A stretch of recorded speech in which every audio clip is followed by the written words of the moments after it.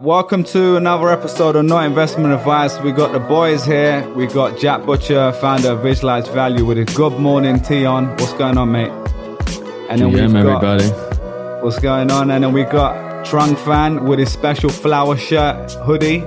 If old school NIA listeners will know what that is, but he's got his flower hoodie on, and I'm Bilal Zaidi. So we got a packed agenda today, so let's quickly call out what we're going to talk about. So we're going to talk about the inflection points of Web3. This was a suggestion in the Telegram group. So there's a bunch of stuff to go in there. We're going to talk a little bit about the potential for a bear market and what that might look like. We'll get on to Axie Infinity, the play to earn model, and kind of like that whole world, how it's evolved over time. And then potentially, if we've got time, we'll talk about social tokens as well. So boys, look, the first one we want to talk about is inflection points of Web3. Like, this could be a 3-hour chat on its own. So for the sake of focus, I guess the question, it was from Scott W in the WhatsApp, in the Telegram group. He said, what do you guys think of the key inflection points to watch for in Web3, i.e. Coinbase, Robinhood, modular L2 scaling, memes, etc.? So I'll just throw it out to you guys. When you think of that big question, is there anything that you think of straight away? No, go ahead, Jack. I was just going to say the two announcements this week's Coinbase and Stripe. So Coinbase announced that they're launching an NFT marketplace Q4 of this year. So within the next few weeks, and they've got to have something almost ready to go, surely. And Stripe, I don't know I didn't read much into the Stripe announcement, but Stripe are building a crypto team focused. I think they use the language Web3 in the announcement, right? So the implication being that they're going to build the infrastructure layer for tokenized commerce, wasn't that a Patrick Collison interview on CNBC maybe 2 months ago, where I think he got asked about crypto, and it's like, yeah, we're not that interested in crypto. And was that recently? Because I know in 2018, I think that they launched like Bitcoin or some crypto like payments or something, where you could like add that to your Shopify store if you're using Stripe or whatever you're using, and then they got rid of it. So I think a lot of people are saying, oh, you could have done this a few years ago. Like, now you're getting back on it because it's hot again, which is completely fair enough. Like, that's how it goes down sometimes. They unwounded their team from 3 years ago, which was the criticism. But before you guys keep going on about the Web3 and inflection points, I just want to say is like, when we did the spaces a couple weeks ago, and sorry, listeners, we haven't been very consistent on that. We've done it one time, so you know the whole thing. I think Jack posted a tweet a while back. It's like, if you do 25 podcasts, you're like in the top 1% of podcasters. We are not in the top 1% of Twitter Spaces. We are. Yeah, we need to one come of up with thousands of people that tried once. Just for people listening, because a few people pinged us, if you want to come to the Spaces, we'll announce it beforehand so that you're not like waiting around or whatever. And we're working on a format exclusive to Spaces that will make sense rather than just getting on. Well, the reason I brought it up is because the one Spaces we did. Rick Burton, early employee at Stripe, but who ended up leaving. He carried that Spaces for us, but he was bringing it up is like, he worked at Stripe. He actually did some early contributions to Ethereum, and now he's very involved in DeFi. And Rick was just saying is like, the way he looks at Stripe and Web3 and crypto is like, the opportunity set for people in the Ethereum space is like, what can Stripe not do, right? So Stripe right now today, obviously they're massive, $250 billion private company based on recent secondaries. And their whole mission is to increase the GDP of the internet, but they're playing along with the existing systems, right? It's like know your customer, KYC, AML, anti-money laundering. They're very above board with all those things. So Rick was basically saying is like, what will these guys not do because of the restrictions they kind of set themselves in? Like, that's the opportunity set for Ethereum. So I think that was an interesting point based on, we know Stripe has announced they got more crypto people. It's like, but how far can they actually take it based on the fact that they're playing very much in the existing system? And we almost used this last week. So if you're in the Telegram group, you heard this announcement. We are officially incorporated, not Investment Advice Media Inc. Here we go. And no, we did use Stripe. We used Stripe Atlas to incorporate it. And that, I think, is the most interesting or exciting piece of it for me, is like these guys have the legal firepower and the financial regulation experience to bring some level of like peace of mind to people that are launching and building this stuff. So there are obviously companies and businesses that are not going to even begin to touch crypto because they don't have the in-house knowledge or they don't have the level of confidence in this infrastructure that they would have if someone like Stripe represented it, right? So I think like Stripe building plug and play first is like payment gateways, but you can see them expanding to like DAOs and social tokens and things that are just like regulatory shitstorms for people who don't have legal expertise. You can imagine that's going to be an area of focus for them as well, which is pretty exciting. Can you imagine like the Atlas thing that we used, like that for a DAO or any of these things, like even creator tokens? Like there's so many things that we don't know what they're going to be focused on. But they've, like you said to me, that it's only a good thing. Like they're obviously legitimate, one of the best companies in the world in this space. They're like crushing the game.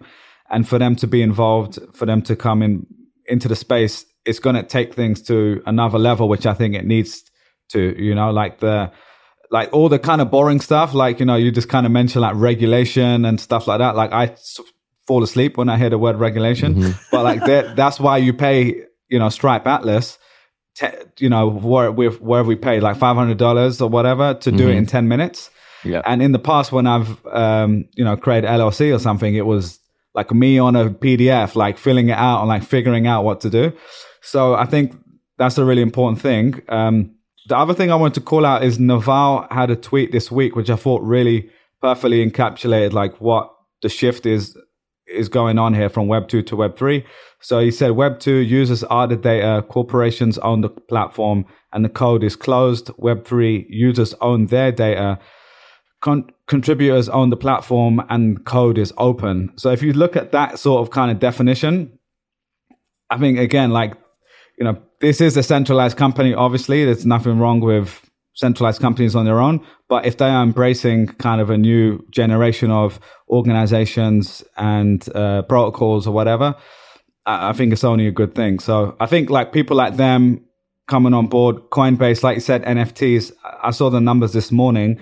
Apparently they've already got like several X, times of people signed up for the waitlist, and OpenSea does have users or something like that. Also there. I don't know if that's accurate, but I saw a tweet, so it must be real. The funny thing I saw was the site that they built to display the number of signups. The CSS, they didn't code the box to contain the sign-up number with enough decimal places. So it's like the number of people on the wait list goes outside the box that they designed to hold it. Yeah. So like maybe that's just like some funny bug, but it's kind of a quirky observation that someone made, said like their expectations have been blown out of the water on how many people are interested in getting involved in this stuff. But another massive, massive on-ramp. Yeah. And then if you think of companies like Robinhood as well, right, obviously a touchy subject in the space given what happened with Wall Street Bets or whatever. But like even they're launching wallets. They're launching wallets. I actually had lunch with someone from Robinhood this weekend who, I won't say the name in case they said something they're not supposed to, but they're working on this stuff, and they are trying to figure out like how do they make this super user friendly, the same way the rest of the Robinhood app is incredibly user friendly. And to me, that's kind of like the level of like mainstream adoption will come from companies like this helping it along. I know like pure crypto people kind of hate to hear that because they just, I think a lot of them think like we're in this utopia where there's this decentralized companies and a bunch of people in a Discord creating the next revolution. I think that is happening, but they also, if there's going to be hundreds of millions or billions of people who come into this new ecosystem, they don't care about the word decentralization, in my opinion. Like they care about, is this secure? Do I make money? Is this quick? Is it fun to do? Like, all the things, like the benefits basically. And I think like the days of us like writing down a seed phrase on a piece of paper and expecting the whole world to do that is not realistic. So, so for me, thinking of this question, like going back to the question, inflection points, I think we're starting to hit that right now with companies like Stripe, Coinbase, Robinhood, etc. But then the other things I'll bring up and I want to get your take on is regulation and policy, which is a whole topic in itself, user experiences, wallets, and adoption of mobile. Because in my opinion, a lot of the crypto stuff on mobile is like terrible. Like the user experience isn't that great. On-ramps for the general population. So that's like fiat on-ramps, being able to easily, trade stuff. But yeah, so those are a few ideas I had, but curious what you guys think the other components are. No, I can jump in with a couple, I think, milestones and inflection points. So the commercialization and improvement in user interfaces is like part of this. I mean, Jack's talked about it in the past, right? It's like if you're a diehard maximalist, whether Bitcoin or crypto, and you're just like, whatever, you have to have the keys like on a metal plate, like Jack does, right? Underneath his dog, a kettlebell. It's like, you're just not going to, man, my parents still can barely use email, right? It's like, how are they going to figure out crypto? Like mom still hits me up once a month. You know, the joke about like your parents asking you about the email stuff is like, it still happens, right? Yeah. 100%. So like, the ease of use is such a big part of it, but I think there's a couple of levels that we'll see. And the way I'll frame it is 50,000 foot. Ben Thompson, Stratech, we've talked about in the past, big tech writer. He's written about it. Is like, if you look at how long it took for the internet to develop, right? Is like, you had basically the late 70s when the U.S. Defense Department was connecting universities and different organizations of the government. That's kind of like the early internet. And then the kind of early 90s is when it started to get more commercialized and consumer facing. Is like, if you think about crypto, we're still at the equivalent of like 1989 for the internet, right? It's just like, if you think about that, that was 30 years ago. So it's probably 20 to 30 years of development of user interfaces, business models for crypto. And it's just, although crypto is moving even faster than the internet did in terms of adoption, right? So maybe you could shrink that 30-year timeline down to like 10 or 15 years. Having said that, there's a long way to go. And I think the kind of milestones you're seeing is like, you're seeing, for example, the SEC Commissioner Chairman Gensler said, we're not going to ban crypto, right? That was pretty big. You're seeing all the institutional money trying to figure ways out to get into crypto. That's a huge milestone. You're seeing the corporations put it on the balance sheet. Obviously, Tesla's done it, Square's done it, a number of other, MicroStrategy obviously has done it big time with Michael Saylor. But these are all like the commercialization and the institutionalization of Bitcoin and in crypto in general. I think these are like, quote unquote, the inflection points. But what I'll go back to, what you guys started with Coinbase NFT, Jack called it a huge on-ramp. And then Stripe rebuilding its crypto team is like, goes back to that, man. It's like, how easy is this stuff to use? And while you're talking about Stripe, the thing that I wanted to bring up was, now one of Stripe's board members is Mark Carney, who's the former, he was the former Bank of England, the top guy at the Bank of England, and he's Canadian. He's also the former Bank of Canada head. So when you're talking about somebody with the gravitas to mainstream these things, it's like having Stripe with their KYC, their AML in place. And there's certain things they can't do, but there's going to be a large subset of society that's going to be way more comfortable doing the Stripe Atlas equivalent of a DAO on a click, right? Versus doing it themselves. Actually, Dapper Labs launched a DAO-specific thing also. It's called Dapper Collective. So clearly it's being attacked, right? This organization. Actually, Jack, can you talk through more what a DAO looks like and how different that is from like a regular corporation, and like to your understanding, how that could change how people organize? Yeah, I mean, we talked about this. I think the first time we brought this up was the Bitcoin Week, the Live from Miami episode of NIA, and it feels like even since then the definition, or at least the understanding of it, has changed. But at a high level, I think it's like a a frictionless way to like distribute equity from the beginning to a certain number of people in, coordinating to achieve something, right? And I think one of the pillars of what a DAO is and how it differs from an LLC or an S corp or whatever other traditional business structure is that there's like, it implies that there's some governance structure in place when you set it up. So maybe you say, we're going to have 100 members in this DAO. They're going to own 1% each, and everyone gets one vote on every proposal that we put through this thing. That's not something that you would put in a contract on LegalZoom or whatever legal team you would use to form an LLC. So I think I'm not as exposed to this as some people in my network, but it feels to me like the intention and the equity is distributed in a much more like by design at the beginning of the life of a DAO with like a focus or an objective in mind. And I think there's also like a lot of stuff LARPing as this thing, right? And sort of figuring it out and building the plane as it flies, which, makes a ton of sense as well. People are going to experiment, but the most effective use of the structure, I don't think we're even close to beginning seeing what it can achieve. Like aligning incentives globally and like really reducing the friction of like moving capital around. I think at a high level, that's what a DAO is trying to accomplish. And I think it just attracts. There's no crazy interview process or office building or like all of the roadmap for creating a business is compressed, and I think that is more of a philosophical difference than maybe the technicalities of the contract. But that's my understanding of it. There's probably a lot more nuance in there, but that's what I'm thinking about it so far.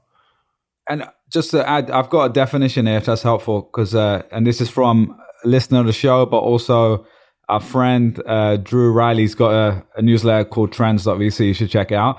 He did a whole write-up on DAOs, and his definition here is a DAO is a group with no central... So DAOs are a group with no central management. Individuals coordinate around a shared set of rules to achieve a common goal, which is what you said.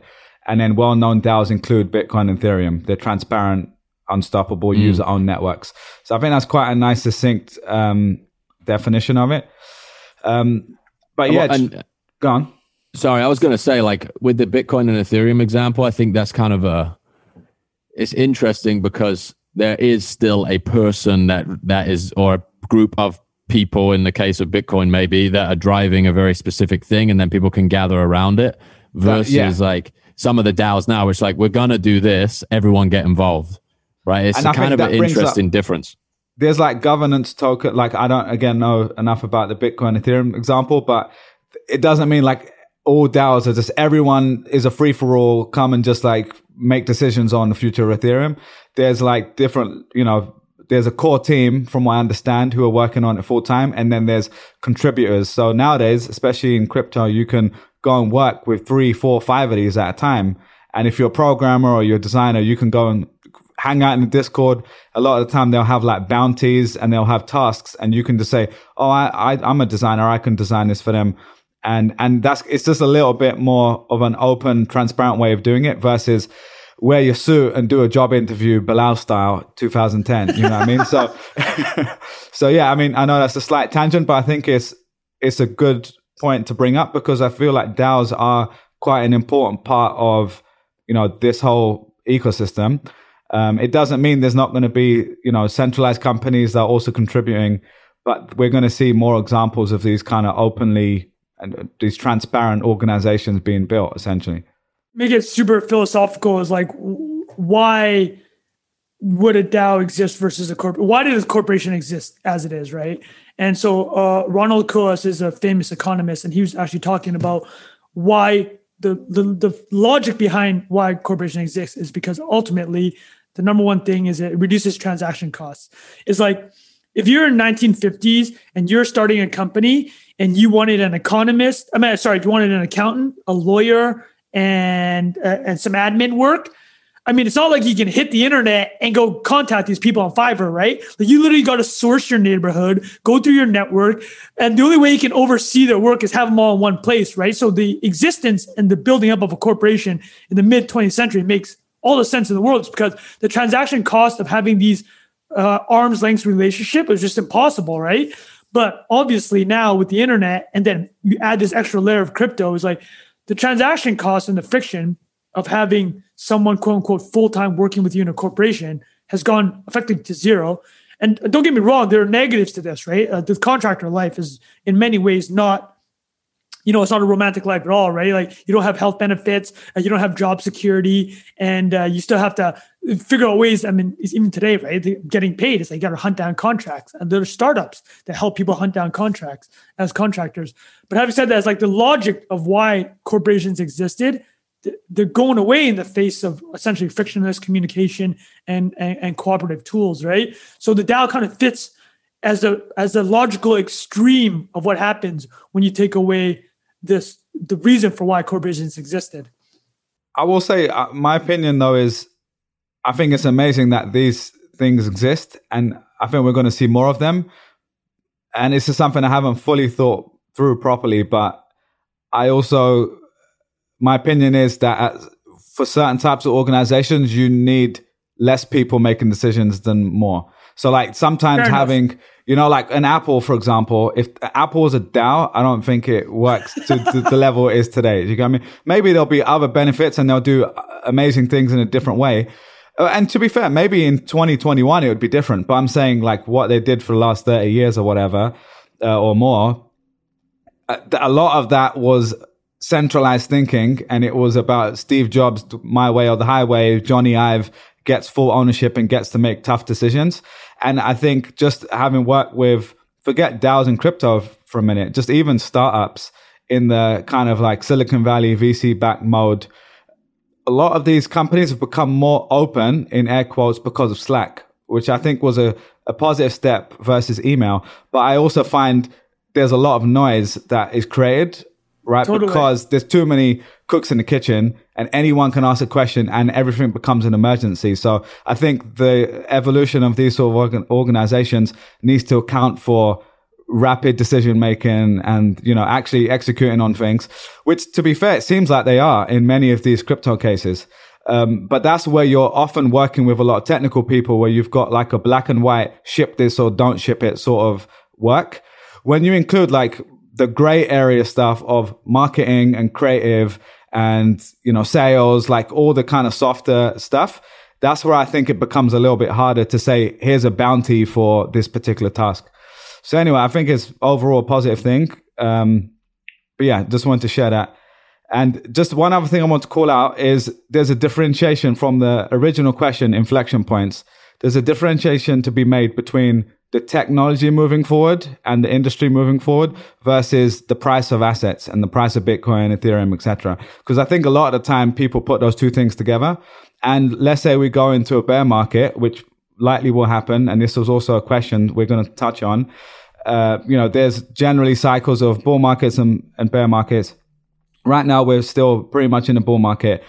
In 2018, when everything dropped 8%, there was still teams around the world building stuff, and they kept progressing. NFTs, started to ramp up in their own world. They built the technology for that. Ethereum kept progressing, but the price of everything dropped, which normally means a lot of people are no longer interested like they were previously. So I guess the question for you guys is, how do you feel like how will things be different this time if we do go into a bear market in the next 2 years or so? In terms of the amount of people that will shake out? Yeah, basically. And the inflection, to me, it's part of the inflection points, because at some point we're going to get in a negative spiral where there's all the FUD and, the bear market, if there is one, in the way that it usually has been. How do you see that playing out with all the other things we kind of touched on?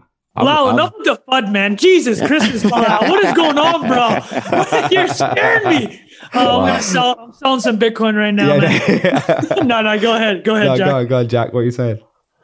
I mean, I think there's like an exponential difference between the market then and now, just in terms of like of the saturation and understanding and adoption and the status of players that are like, I think even back in 2017, 2018, like there was no mention of this stuff in congressional hearings, and like it was such a fringe concept on like financial news, everything.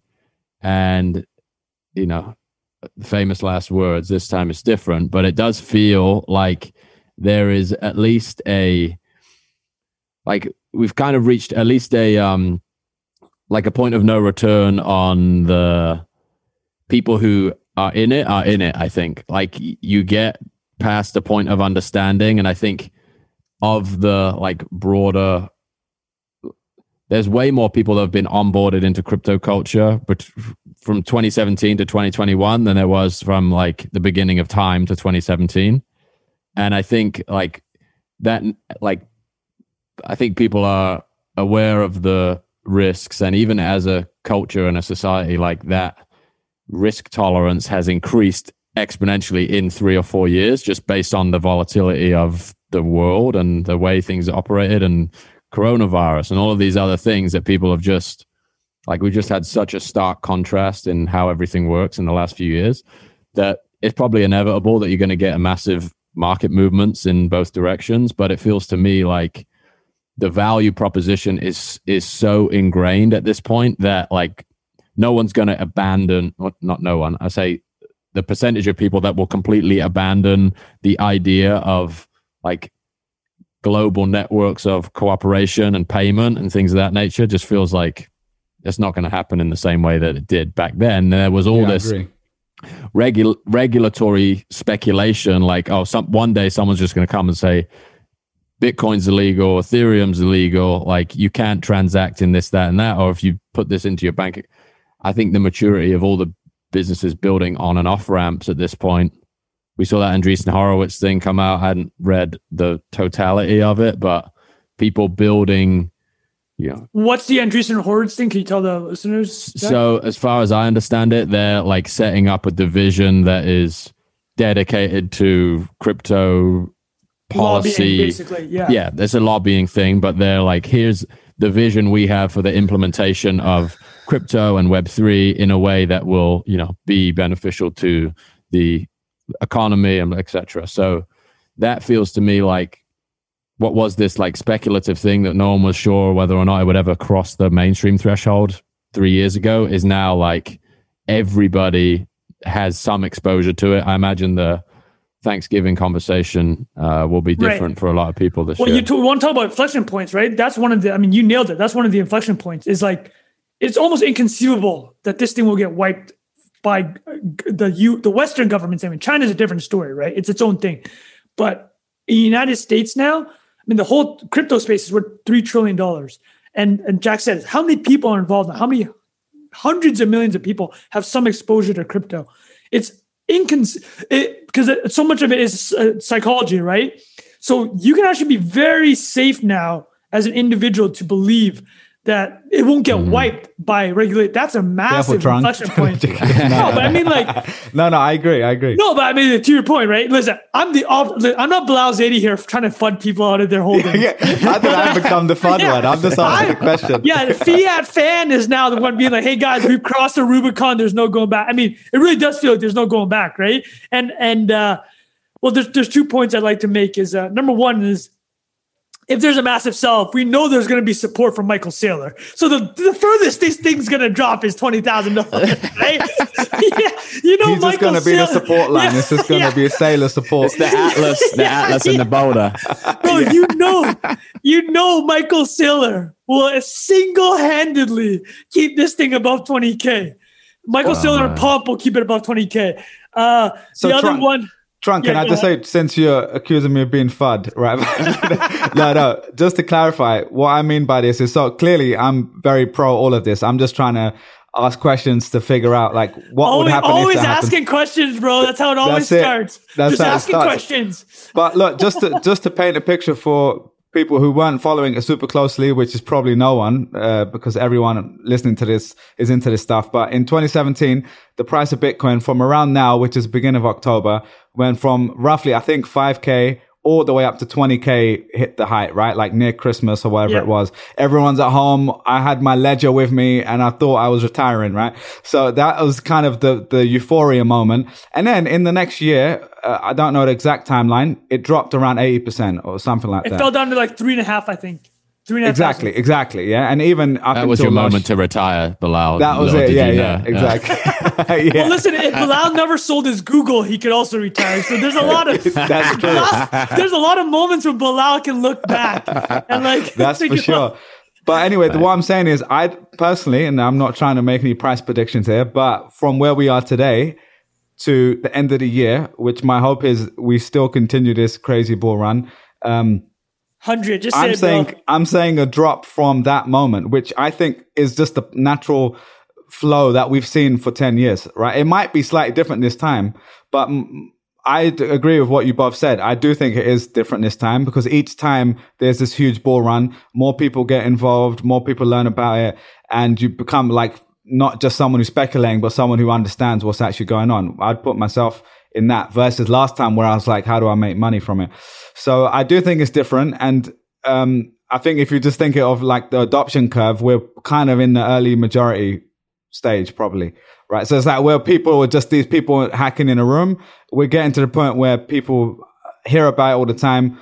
So I do think it's going to be different, but I do think there will be a bear market. That is, to me, yo, Jack, get this guy out of here, man. Mute this guy. No. I'm just covering myself, son. Hold on. Bilal, let me add a couple words about so I did a little Michael Saylor. I know Jack earlier. I know Jack's gone down this rabbit hole. I don't know if Bilal has, but Jack, you've definitely gone down like multiple hours of listening and watching Michael Saylor. Yeah.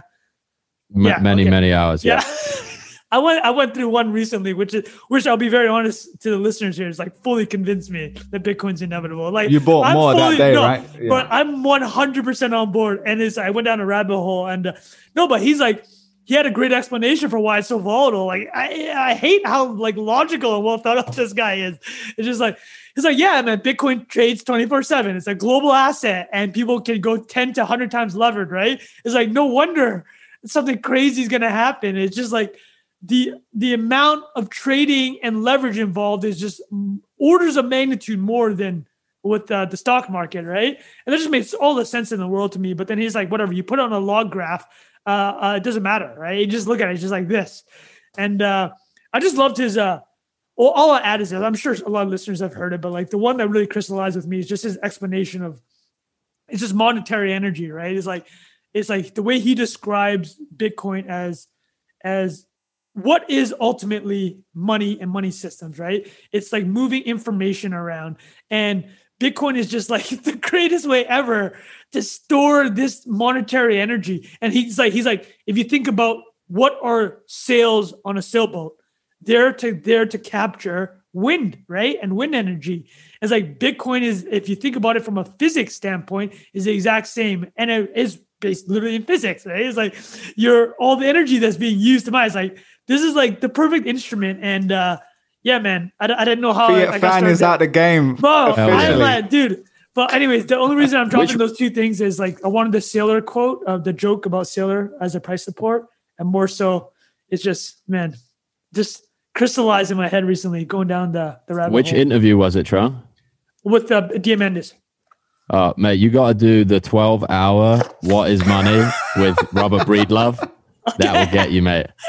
You're done. Get that on in the car. I'll listen to that, to be fair. Oh, mate, the opening line, I think he describes a eagle like dropping a mountain goat over the side of a cliff. Mate, it's just unbelievable. You got to listen to it. It's the visual language he's got. He's just nailed the visual language, right? He's an incredible marketer, man. Just unbelievable, next level. And because of, I think, his background, it's like you don't even think of what he's saying as marketing. You think it was like a physics teacher or something. Oh yeah, but dude, he's a genius marketer. It's incredible. But I was just gonna say, like, just to follow up on what you both said around the like. One of his other points, not to make this a Saylor fest, but the inevitability of a network when it gets to a certain size. It like one of his, I think it's like 19, maybe early 2000s. Sorry, when was the first iPhone? 2008? 2007 was when 2007. So I think this interview has to be 2009 or something. So I was way off. But he starts to talk about like Apple as a network, and it's like the rate at which this network is growing. And I think he has like some benchmark of like he talks about Apple, Amazon, maybe there's another couple of examples. Probably but Facebook. Facebook's another good example. So past a certain size, these networks are just like, it's like they're unstoppable. They're perpetual. Right? They're self-perpetuating. Yeah. The speed at which they proliferate, and like those networks actually have more standing in their way because they have to like negotiate with different governments and get like Bitcoin is a few layers below that, right? And it's achieved that same level of significance. The other thing I was going to say is maybe the crypto, like the best analogy for the crypto, that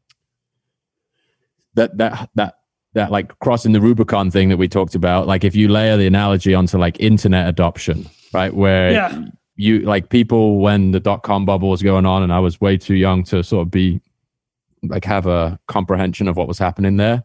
You may be like while that was happening and after it happened, you're like, oh, maybe this whole internet thing is kind of a joke and it's not going to work. And then you see like the phoenixes rise from the ashes of that, and it's like, okay, what's actually true is that's an amazing technology, but 99% of people didn't know what the hell they were doing or weren't like executing properly against the infrastructure that existed. And I think people now are on the other side of that argument with crypto, where it's like, okay, it's pretty obvious how this can be beneficial to a lot of people around the world, unbanked people, like, you know, the systematic differences between this and legacy finance are completely obvious at this point. So yeah, maybe there's a market correction, but there will continue to be people that execute against it. And you got the Stripes, the Coinbases of the world. Like, I think you probably could make the argument that this industry is attracting the most capable people in the world 100%. At a ridiculous clip. Yeah. Dude, the other thing too, to your point, I think we could probably wrap up this whole section with this one is, Bilal can have a last thought. I'm sure he's going to have some more fun for us, but so all the companies that went down in 99, right? Like the famous ones like Webvan, Pets.com, they were all like potential business models. It's just the internet was way too early, right? The bandwidth wasn't there. And the mobile phone wasn't there. It was like, man, a lot of the ones, I mean, all the delivery companies, they existed 20 years ago. It just didn't make any sense then, right? So like, of course things will flame out, but it's like once the infrastructure is in place, namely, I think we touched on it, it's like, how easy can somebody make it for a regular person like my mom to interface with crypto, right? And you probably will lose a lot of that, unfortunately, some of the decentralization aspect. But yeah, my mom's just not going to have a metal plate thing of seed words like hidden in the back of her garden, right? Like it's just not going to happen. So yeah, that for me is I think a good just to wrap up the whole inflection point convo. I think we nailed some pretty good top points of interest there. Bilal, last words. Is Bitcoin going to zero? No, complete. No, look, to clarify again, I clearly believe in this stuff. More than 50% of my liquid money is in this stuff. Yeah. Right? So I'm still holding. I've pretty much never sold almost anything. Right. So I clearly do believe in that. But the way I see it when I zoom out is I'm like looking at 5-10 years plus. And therefore, I'm okay when it goes in 2018, it drops 8% because the 8% was from a crazy high. So my point here is if we go from 55 to 200K, which I think is more than possible, right? At the end of this year, I'm just saying this as an example, right? I'm not saying that's investment advice. Not investment advice, definitely. And then if this time next year we were back to 70K, that sounds like a crazy drop, but we're still way higher than it was a year ago. Yeah. Exactly. So that's to me the definition of when someone might say that's a bear market. That's often where you go and reaccumulate, you keep buying. So to me, I'm thinking long term. I think Bitcoin, Ethereum especially will be around for a long, long time. The question for me is the other altcoins, a lot of the NFTs that aren't blue chip. Like that's how I'm thinking of it as someone who is investing all my money as well. So it's not to say it's going away, obviously. Like that's why I was trying to separate the adoption and technology versus price. Yeah. The last thing I'll say is younger people, I think to add to your case, what both of you just said, younger people are expecting higher returns. Right now, we've got a whole generation of people who I was listening to the Pump show like this morning, and one of the Pump brothers, who's 25, said that all his friends don't want to invest in something unless there's at least a 10x potential for 10x. Right? So us guys who've grown up with S&P 500 8 to 12% or whatever we're aiming for, are like, we're okay with it growing 20, 50% and knowing that it just brings everything else up. But there's a whole generation of people who are Wall Street bets, basically gambling a lot of their money, up and down, which I love. Don't get me wrong. I think it's great that young people are investing. But I think that's another thing we're kind of underestimating. There's like hundreds of millions of people of that age group whose expectation is a crazy amount of return. You know what, though, more than ever is like being able to buy and hold actually becomes a superpower. Is like exactly. Well, dude, I put up a stat the other day. I can wrap up on this with this stat. It was like, I don't know if you guys saw, but like, so KKR, the big PE giant, has $460 billion in assets under management. The Henry Kravis and George Roberts, which were the co-CEOs, they both stepped down, and they have two new co-CEOs now, both veterans of the firm. But the whole point of why I'm bringing this up is I read an old Forbes article, 2019, and George Roberts, one of the R in KKR, he calculated that if KKR had held on to all their positions, because they're a private equity fund, they have to liquidate. They have some permanent capital now, but that wasn't the entirety of the firm. They'd be bigger than Berkshire Hathaway, right? That's what the guy came up with. He's like, if we had kept all our investments, so it's two parts of it. It's like be good at investing, and then also you have to hold on to those investments. We would have been bigger than Berkshire. So man, it says, Bilal, I think that brings up a very interesting point, man. It's like, the reality is you can't have 10x returns, right? And everything. It's like, it's just like, forever, especially. Yeah, forever. Maybe you can for a year or two or even 5, but like. So if you can just have the mindset where like, man, dude, it's just so hard to think long-term. It just really is, right? It's just so hard to think long-term. But if you can, it's like, it really is a superpower, because just being able to buy and hold makes a huge difference. And listen, man, dude, you didn't sell through the crash. Neither of you guys did. So you guys are both believers, right? There's no question about it. I mean, Bilal, you told us, I was like, you didn't sell when it crashed. You still have what you bought. I looked it up by purpose because I said, I don't want to think about it. I'm going to put it in cold storage, and like, I don't want to be tempted to press a button on my phone. So exactly for that reason. And so I think that was a great discussion, man. I think there's lots to take away from that. Anything else from you, Jack, before we move on to Axie Infinity? One more point on the volatility. Your point about like, you see these massive rises and then maybe you correct back down to, in a year's time, there's a gain. And I think one of the like under discussed things about this is how powerful the Bitcoin narrative is relative to other assets, where if Bitcoin gets to 100, 150, 200,000, everyone in the world is like, Bitcoin's going to replace my money. It's not like a run up stock like a GME or like, say Apple goes on a tear or something. It's not like, my God, there's never going to be another technology to a company to invest in. Bitcoin does have this like completely different vibe to it, right? Where it's like, and the network effect is unique for that reason, right? The entire future of money is changing. I need to get on this train, or I'm destroyed here, right? So I think like. So what you're saying is there is no second best. Is that what I'm hearing? Well, actually, dude, to Jack's point is like, he talks about the narrative this is the simplest crystallization of it all. There will be $70 trillion handed down from our parents' generation down to us, right? The millennials from the Gen Xers, or I guess even baby boomers, 70 trillion. How much of that is going to gold? Legitimately, right? What percentage of that $70 trillion is going to gold or to a value ETF, right? It's like, that's all you need to think about. It's just, where is this wave of $70 trillion going if you're being fully real with yourself? There's probably more going into cryptos than gold.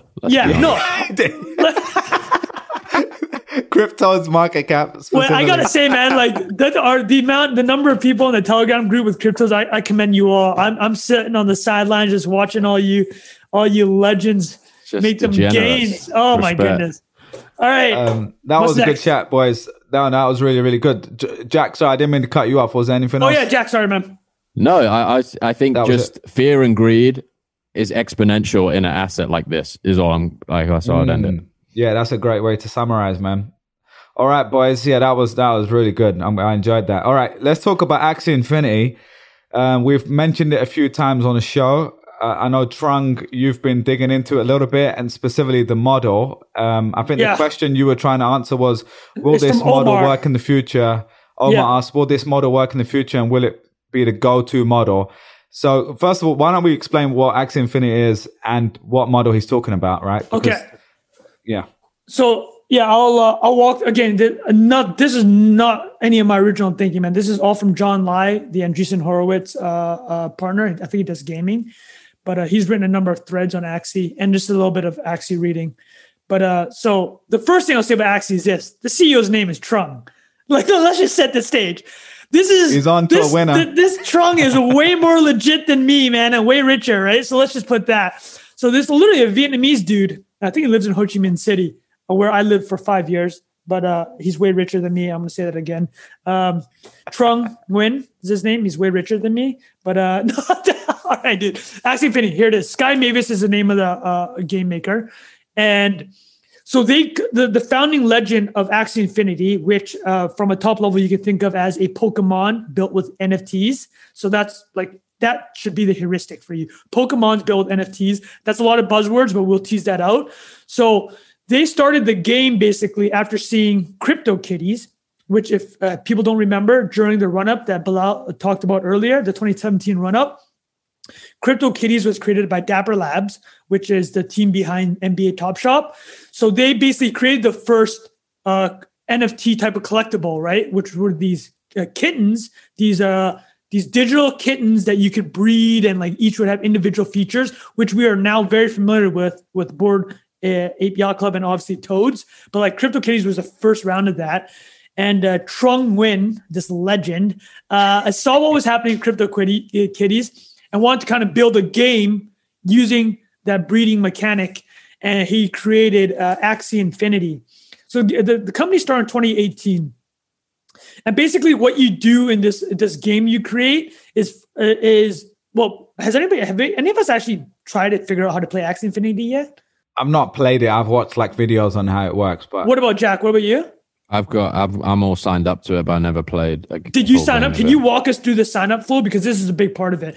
Huge friction to sign up for this game. It's right? very hard, yeah, because you need a special wallet. Ronin wallet. You have to, okay. Yeah, and there's like two.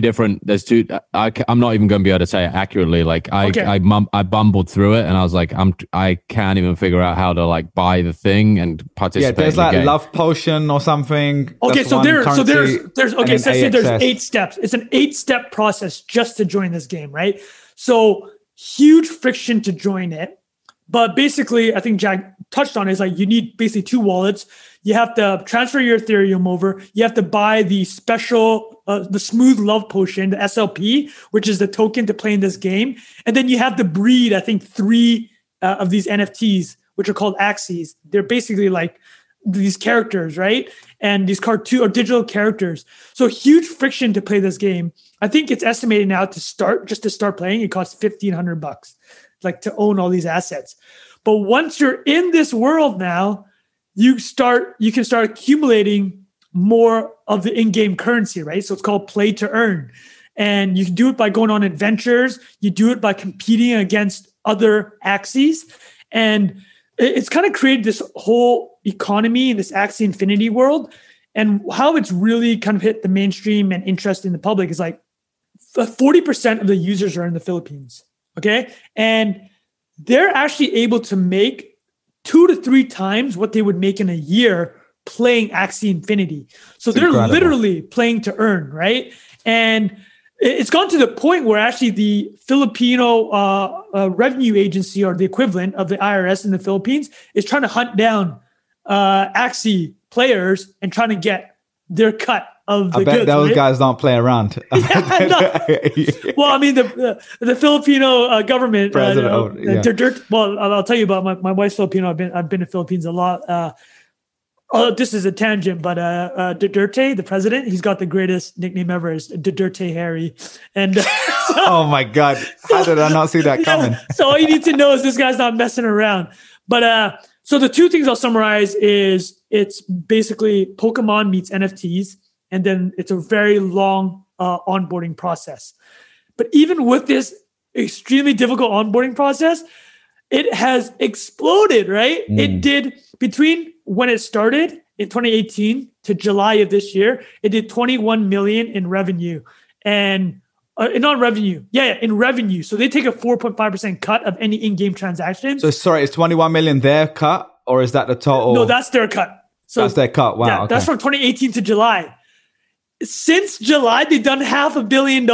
Oh my God. Okay, so like Insane. It's literally like this, right? It is a hockey stick. If you're listening, you can't see my fingers. It's going up and to the right. So to summarize, there's a third piece. So it's exploded now. And then, so that is the background of this game. It is NFT meets Pokemon. It's very hard to onboard, but enough people are on it and there's insane volume going on. So the people that are playing are loving it. And a lot of it is actually, I mean, some of it is just people literally, their livelihoods, right? It was made in Vietnam. 40% of the gamers are from the Philippines. Okay, so next part here. Now we're going to talk about is to answer Omar's question is like, does this mechanic of playing to earn, is this kind of the future? Okay, so the first thing that I'll say about Axie Infinity is that they take a 4.5% cut of the in-game activity. That's already a huge difference versus an EA or an Activision Blizzard, which basically take 100% of in-game purchases. Go ahead, I was Jack. just going to plug one reference there. You know, the Chris Dixon, your take rate is my opportunity. Exactly. He unpacks this. Yeah, that's a great one. He unpacks that. I actually got a DM from one of our listeners, and he brought up a good point. Though, is like the difference between take rates isn't actually dependent on crypto, right? Like EA could just choose to lower the take rate. It doesn't have to be crypto native for that. But is it the distribution of funds though that would be like very hard for EA to do? Yeah, I think that's the thing. I think you know, there's like the counter to his counter is basically like, because there's this in-game kind of token, and that makes it way easier to distribute funds. And there's no centralized authority doing that, right?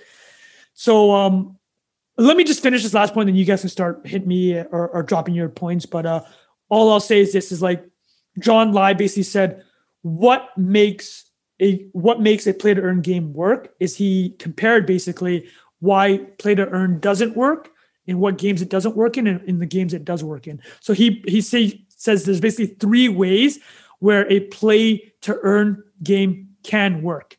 And then the 3 reasons are this: is like there have to be many ways of winning that game. Okay, so that's number 1. Number 2 is the inputs have to be tokenized and tokens rather than finished goods. I'll unpack all these, but I just want to give a top line. And the third part, and actually this is to Jack's point, the third part is the markets have to be decentralized. So now let me unpack that. The first explanation for games that can work for play to earn is there have to be multiple paths to winning. So the example he uses as one that didn't work is Diablo. So in Diablo, the way that you won the game, quote unquote, was by basically killing monsters and receiving loot for successfully killing monsters. When Diablo introduced an auction type of economic element, it totally broke the game, because now the users, if the only goal of that game is to kill monsters and win loot, they were just buying their way to victory. So that's a big difference, right? So this is the difference with Axie Infinity. There are many ways to win in Axie Infinity. You can finish the side quests, you can breed animals that you like the look of them, or you can compete against other users. So there's like many ways to quote unquote win. It's like some people will literally just spend the entire game breeding animals, right? So that's point number 1, is like, are there many ways to win this game for play to earn and make sense? Number 2 is, what is the input for the game itself? Is like in Diablo, they're selling finished goods. You're basically just buying like hammers, right? But in Axie Infinity, you're breeding things that can have different outcomes. So again, it's almost similar to like how many different ways are to win. Is like, can you create a world where people can just kind of hang around. And that's kind of the other element. The third part is what Jack touches, like decentralized, is like you can't have a central authority deciding where all the economic value is. And the point that John Lyon brought up, which is the last thing I'll say, is the most downvoted comment in Reddit ever is from EA when they basically, do you guys remember this? Somebody got mad at them for like forcing them to buy like a Vader lightsaber or something to that effect. And then EA is like, hey, listen, like these are just how the game is played. And it's like the most downvoted thing in Reddit history. And John Lyon's whole point is that like, you can't have a centralized authority dictating how this marketplace is going to run, right? If you want it to be play to earn. And like, wouldn't EA have to like send 5 million 1099s and do KYC on everybody? Like just the way crypto infrastructure is built versus EA. That's like, a good point. Well, you have to put direct deposit information in and they're going to send money to your bank account and like they're a money transmitter and all. Like crypto is just a whole different animal entirely. No, I think you should tease this out. But like based on everything you heard from what I said, it's like I think you're on the path now of why, to answer Omar's question, is this the future of gaming? I would say it would have to meet the criteria that we just talked about. Because like, again, I'll reiterate, is like, number one is if the mechanic of the game only has one way to win, you literally break the game by introducing markets to it, right? Like Diablo, you broke the game because people will just buy their way to victory. But if there's many ways to win and you can create a whole world, basically an economy like Axie Infinity, it doesn't break the game to introduce economics, right? So I think that's very important. And actually, Trung, just to zoom out a little bit, like to give people a sense of like where this came from in the first place, because historically games, like when we were growing up, you just paid for the game, right? Like you bought FIFA or Streets of Rage or Street Fighter and you came home and you missed your exams, right? Like that's what we did, right? And then after a while, this thing came about called free to play. And I'm not a gaming expert at all, but I interviewed a guy called Kevin Chu. He's a founder of Rally, and he had like 2 big gaming companies before and an e-gaming company. So if you're interested, listen to that because he knows his stuff. So it went from paid for games, free to play. And now this is kind of the evolution of that, where no longer is it just free to play. It's actually you're getting paid to play. Yeah. And just a caveat being now what you mentioned with Axie, it's not a pure free to play now because you have to pay for the Axie up front. And that's why they've even got these things called scholarships where people are renting out their Axies essentially, which is kind of incredible. And that's a whole different topic. No, I think we should tease that out actually, because this helps answer Omar's question. Okay. It's like to answer, so this is another element which makes it extremely attractive for it being quote unquote a model that can be used in the future. So again, John Lyon literally talked about what you said, Bilal. He said Axie created a whole new end game. So this goes back to his original point, which is how many ways are there to win? So a new way for a user of Axie Infinity to win now is like you play hard for 3 months, you collect this team of people, and then if you're tired of the game or don't really want to play anymore, you lend it, like Bilal said, to other players. And the players now can earn to play with your characters and you get a cut of it. So that's another level of this end amazing game. Yeah. Isn't that crazy that exists? It's wild, like man. Cabs, like in New York or whatever. Like a lot of those people don't own their own cars. They just rent the medallion, right? Yeah, exactly. And they're just renting out to their boy, and then they'll be like, all right, just give me 20% or 10% or whatever. Omar's question, that's what you were going to say, Bilal, yeah? Yeah, I was going to say, to answer his question specifically, will this be the go-to model or will it evolve from here into something else? My thesis on that is like, I'm going to do another Sailorism. It's like you compete for network effect however you can get it. So if maybe the greatest way to get network effect, or the only way people were experimenting with network effect 5 years ago, was have a really good online game and people will go to GameStop and pay $60 for it and then pay $50 a month to just play it with their mates. That worked 5 years ago.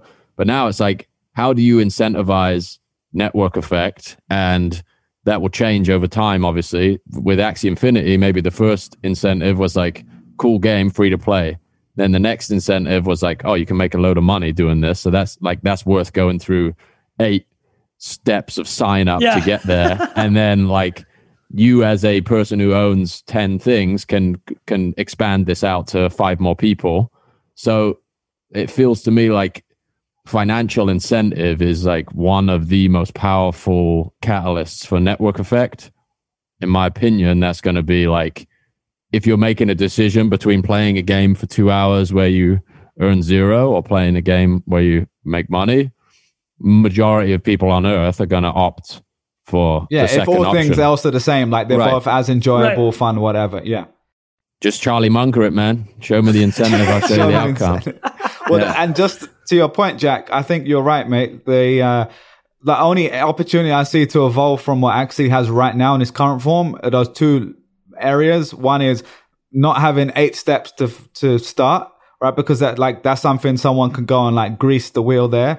And then the second part is if it's now $1,500 or whatever it is to start the game, right? Like most people can't afford that in a lot of parts of the world. So yeah, then you've got these sub economies of scholarships. But if you didn't have to have a scholarship, that's another area where you could have a complete free to play pure version of this again. Yeah. So maybe there's another opportunity. And I know there's people creating these free to play things on other blockchains as well. And you know, taking what's worked with Axie and trying to like reinvent it. So I think we're going to be in a place, honestly, where there's both. Like you're going to have the Fortnites, you're going to, where there's a metaverse and Travis Scott is doing a concert and like you might pay entrance to get to it and pay for the Virgil's like clothes in it or whatever. But then I do think there's going to be more of these sorts of kind of platforms. So I don't know. Yeah, what is anything else to close it out for you guys? No, I think that's a perfect answer. I'll add my last part, and then we'll throw it over Jack. Was just I think Omar's answer is like, is it the future? Is like it's a future, and there is a place to exist for the other one. To Jack's point, all things equal, if you can make money playing and be entertained, you're probably going to choose that one. Yeah, I don't know if we talked about this last week or I had this conversation with myself. But the idea that we asked, like, is this the future? Like, it's happening, right? Yeah. Like, I think the weird thing that we do as people is like, we always like consolidate it down to like, which cryptocurrency is going to be the only cryptocurrency and which game model is going to be the game model. It's like, what's going on right now is just going to be a more insane version of that into the future. So there'll be like games that are going vertical on the adoption curve, and then there'll be stuff like Axie where you can earn minimum wage in 2 years' time, right? Because the efficiency of markets has eventually, you know, reached a plateau in all these different places. But yeah, I think that's like a blind spot for all of us, is that we're like living through a reality and we're still asking questions about like what's real, and stuff is already happening. So 100%. What you're saying, Jack, is there is a second best. Yeah. There's always something. There's always something growing faster, but there's always something like there's always higher risk in spending all your time there or putting all your capital there, right? Hold on, we need to talk about this. Is like, so Jack got Bored Ape, he got Tom Sachs, he got Cryptos. He doesn't want to take credit for any of that, but could you imagine if Jack was toting Axie Infinity back in March and then like it rolled? But dude, that would have been the quadfecta. I mean, you started down the road, right? I mean, you started down the road. Yeah, the game itself, like, was just I get my blind spot in gaming is I don't play games really, and I look at this stuff and I'm like, how can millions of people be playing this shit? But did you not feel like that with Farmville and all that stuff as well? Same, dude. Yeah, Mafia. I did, yeah. And you're like, still blowing up your notifications every 20 minutes on Facebook. Right? 2008. Well, the other thing I was going to say is, as soon as there's a Football Manager or Championship Manager version of this, where they've got the football teams and the players as NFTs, where I can spend 14 hours a night doing it like I did at school, I would 100% retire if that was the case. NIA podcast is cancelled. Bilal's gone full time. playing Football Manager. All right, that was great, boys. I think that was a good way to wrap it up. Let's just bang out this last question from the group. We've got a little bit of time just to chat this through on social tokens. Matt O'Brien asks, what role do you see social tokens playing in helping creators turn their audiences into communities? I think we've touched on this a little bit before, but we haven't done like a whole segment on it. So any thoughts from either of you?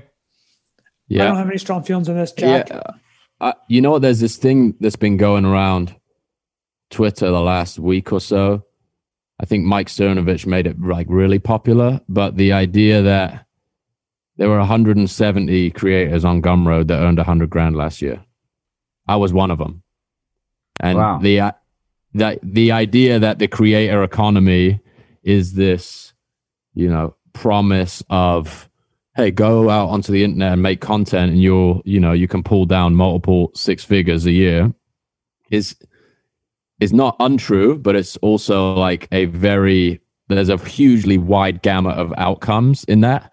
And I think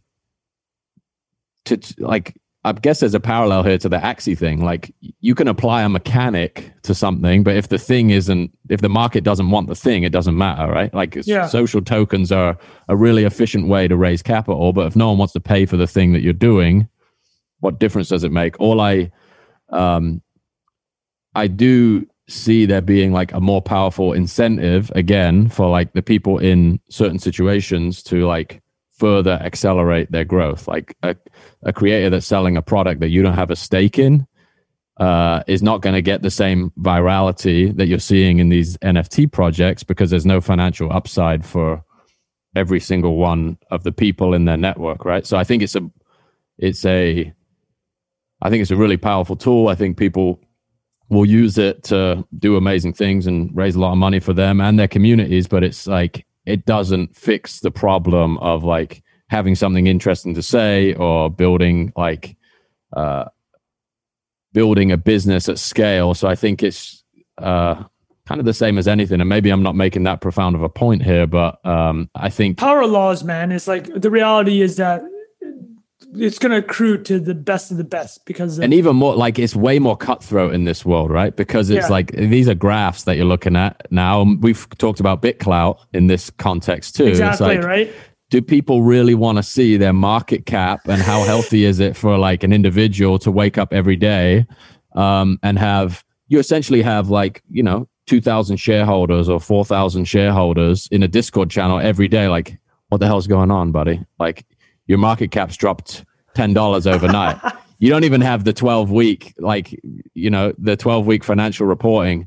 And we talked about roadmaps and all of that stuff. So yeah, social tokens are cool technology. And I think people who can like tolerate that level of scrutiny and maybe have like the team and the like vision in place to grow can use a technology like that. But I think rushing into launching an instrument like that is probably not a fantastic idea in that like it just places an extreme amount of pressure on you and turns you into a financial instrument. However you want to look at it, like the way people interact with you will change if your performance loses their money.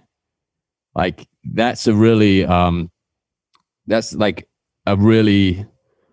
massive thread that we can unpack about Web3 in general. Like, I think the promise of being able to join a network permissionlessly that's already succeeding is awesome. And like, if you can structure organizations in a way that people feel like they have involvement, but no one person is like, the whole weight of something is riding on them, unless that person really wants to sign up for that. But social tokens tied to a single person, I think for the same reason BitClout is like struggling to get off the ground.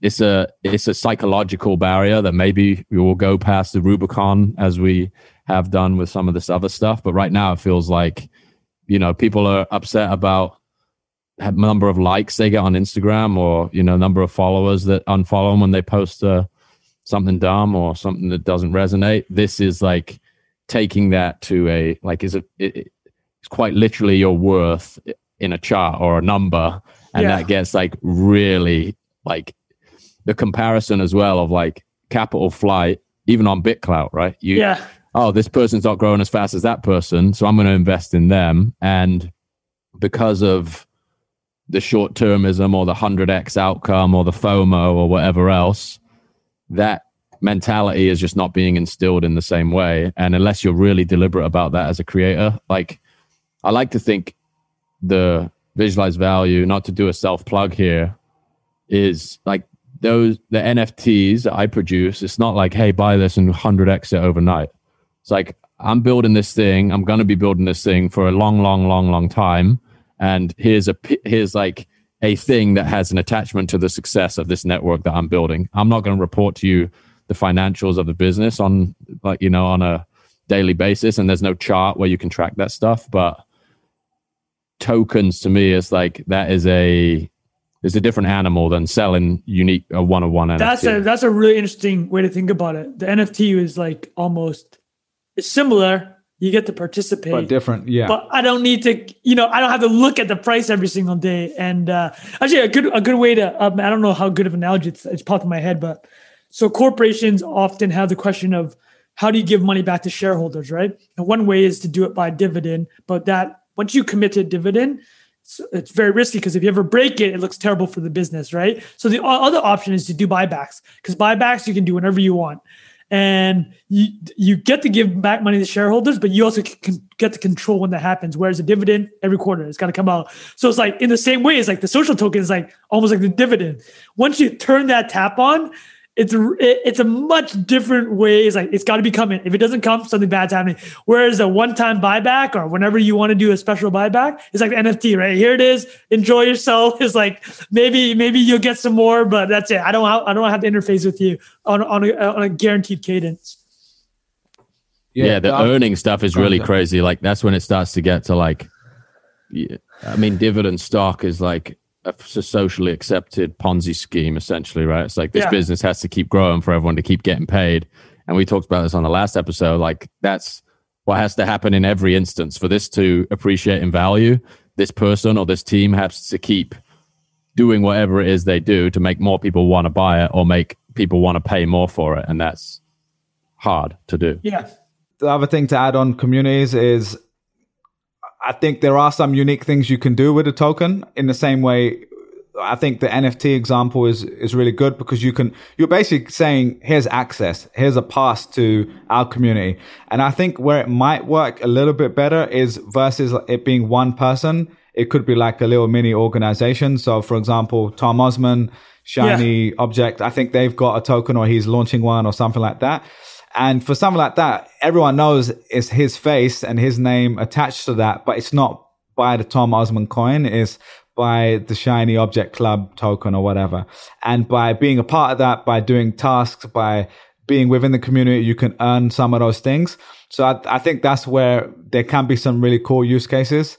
And, but I think the way I always think about these things is, can I do this? Like, is there a reason for it to be a token? Do you get what I mean? Like sometimes we just like to use the new stuff when sometimes $1 works too. And sometimes an NFT might work, like you said. So like we've talked about for our stuff, NIA, like if we ever did a official community in the future, right now we just have a Telegram group of people hanging out, but like what would that look like? And so, yeah, we would have to have that discussion. Like, would it be a token? Would it be an NFT? Would it just be a Discord with dollars, like a Patreon style thing where people get extra access? So yeah, Jack, I can see you thinking about something. Go for it. I was just going to say, like, maybe a good heuristic for it is like a mini IPO or something where it's like you get to a stage in your business or your community or your product where it's like we can prove traction and we can like we're going to market to offer stake in this thing versus like the way you would, and maybe nobody's even thinking about it this way. I'm just coming at it from the like, hey, should I launch a social token because they're like a thing, in the same way that a lot of people message me and be like, hey, I want to get into NFTs. And I'm like, why? Right. One, why would anyone buy that from you?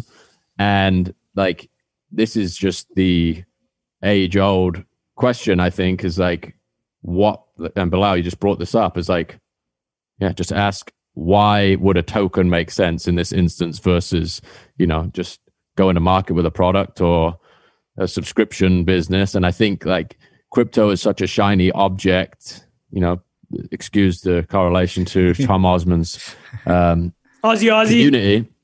Yeah, shout out to shiny objects. But the idea that like this can lead people down the path of like just layering in a technology for technology's sake instead of leveraging something that actually makes the experience better for everyone and makes that's easier. Yeah. Yeah, and like it aligns with what the person is creating and they're like comfortable with psychologically, because it is like I have friends who've launched NFT projects and they've got a bunch of traction and then they're just on the wheel of like, shit, how do we keep this going? And like, at what point does it like, because there's so much scrutiny on the price of the asset, like if you ever need to change direction, there's like, it's a lot harder than having a, 12 or 6 or send an investor update every 3 months. Yeah. The last thing I'll add is on the flip side, just to round out a couple of things where I think it can be useful. Again, not to plug my stuff too much, but the chat with Kevin Chu, we talked about creator coins. Basically, that's what their businesses rally. So we talk all about that. And one of the things he said is, we're so US centric a lot of the time because Western centric or whatever.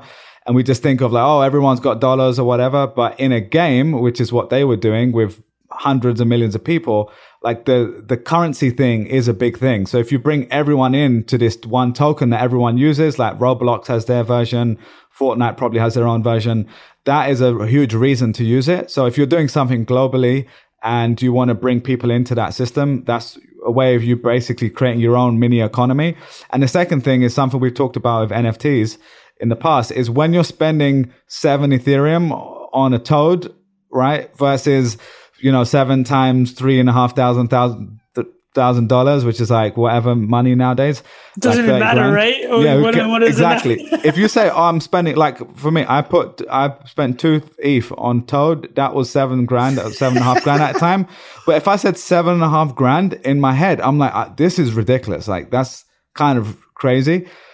But if I say 2 ETH in my head, I'm like, oh, how's that compared to how many ETH I have? So then I'm like, okay, it's not crazy, right? But it's just kind of there's this value perception of the dollars that you pay your rent in, right? So as a creator, maybe that is something you want to consider. So I think there's pros and cons there, something to watch out for. But personally, I think there's maybe better ways to do it. I'm not trying to FUD the social tokens either. Like, we're having a couple FUD sections on this. Just like really think about what you're trying to accomplish with it. And if that mechanic makes sense, then go for it. And one of the reasons, like, I'm also sort of a little skeptical now is like, is it a security? How does it work? Like, how do you file all of this stuff? And that stuff is still nascent. And maybe when Stripe is like, let's do it, then that'll change. One thought I had while you were talking, Bilal, is like maybe the next generation's ETF is like a basket of my favorite creators' coins. Love that. So like you're not looking at like the movements of everybody's posts on a daily basis or whether this one person goes up or down. It's like, this is the segment of culture I love. Like, these are all the musicians I listen to. These are all the YouTubers. These are all the podcasts I listen to. That's a great one. Yeah, I'm going to bag those up. And then I can see my portfolio grow as opposed to this one thing. And maybe because we're so close to it, we're like staring at one asset. It's like I'm thinking about it as in terms of like person logs on. This is the only thing they're invested in and they're just staring at it all day. And we know that's not the case, right? Even your NFT portfolio, if you've been in the game for a few months, half of it you've probably forgotten you even bought at this point. So like the long-term bets, I think that's what we talk about on all of this stuff. That is investment advice. Is like, if you're trying to sell it tomorrow to make 10x on it, maybe it's a bad idea. Yeah, love it. Perfect. Trung, anything else to wrap up, mate? I think that was great, man. Oh, we're on a roll right now. Let's finish strong. I love this conversation today. Yeah, and just I guess the only thing to call out from my side was it kind of relates back to what we were talking about, the inflection points. I actually think that's a great point you made about these broader, things that we're used to in a traditional world. So especially when it comes to investing, like there's no real way to buy, the ETF equivalent. Like there's a few, like I think there's one in Canada, like Bitcoin Trust or whatever it's called. And then there's like a DeFi Pulse thing where you can buy that index. But it's just, so early. Like there's going to be so many more versions of these. But like the way you just described, like the YouTubers or whatever, like there's like 4 or 5 personal finance YouTubers that I think do an amazing job of summarizing their stuff. And if they came together and were like, here's 5 of us plus another 10, you can basically invest in it as a collective. That is actually a really cool way of thinking about it. That's compelling. Yeah. Well, the NIA DAO, let's build that. That's true. Yeah. I know people are asking in the Telegram. Yeah, mate. But I know we got to wrap up, but that was a really good chat, boys. Yeah, that was great. It was great. All right, boys. Well, if you're still made it here all the way, let us know in the comments below. And make sure you join the Telegram group. smash the like button, and we will see you again next week for more fun.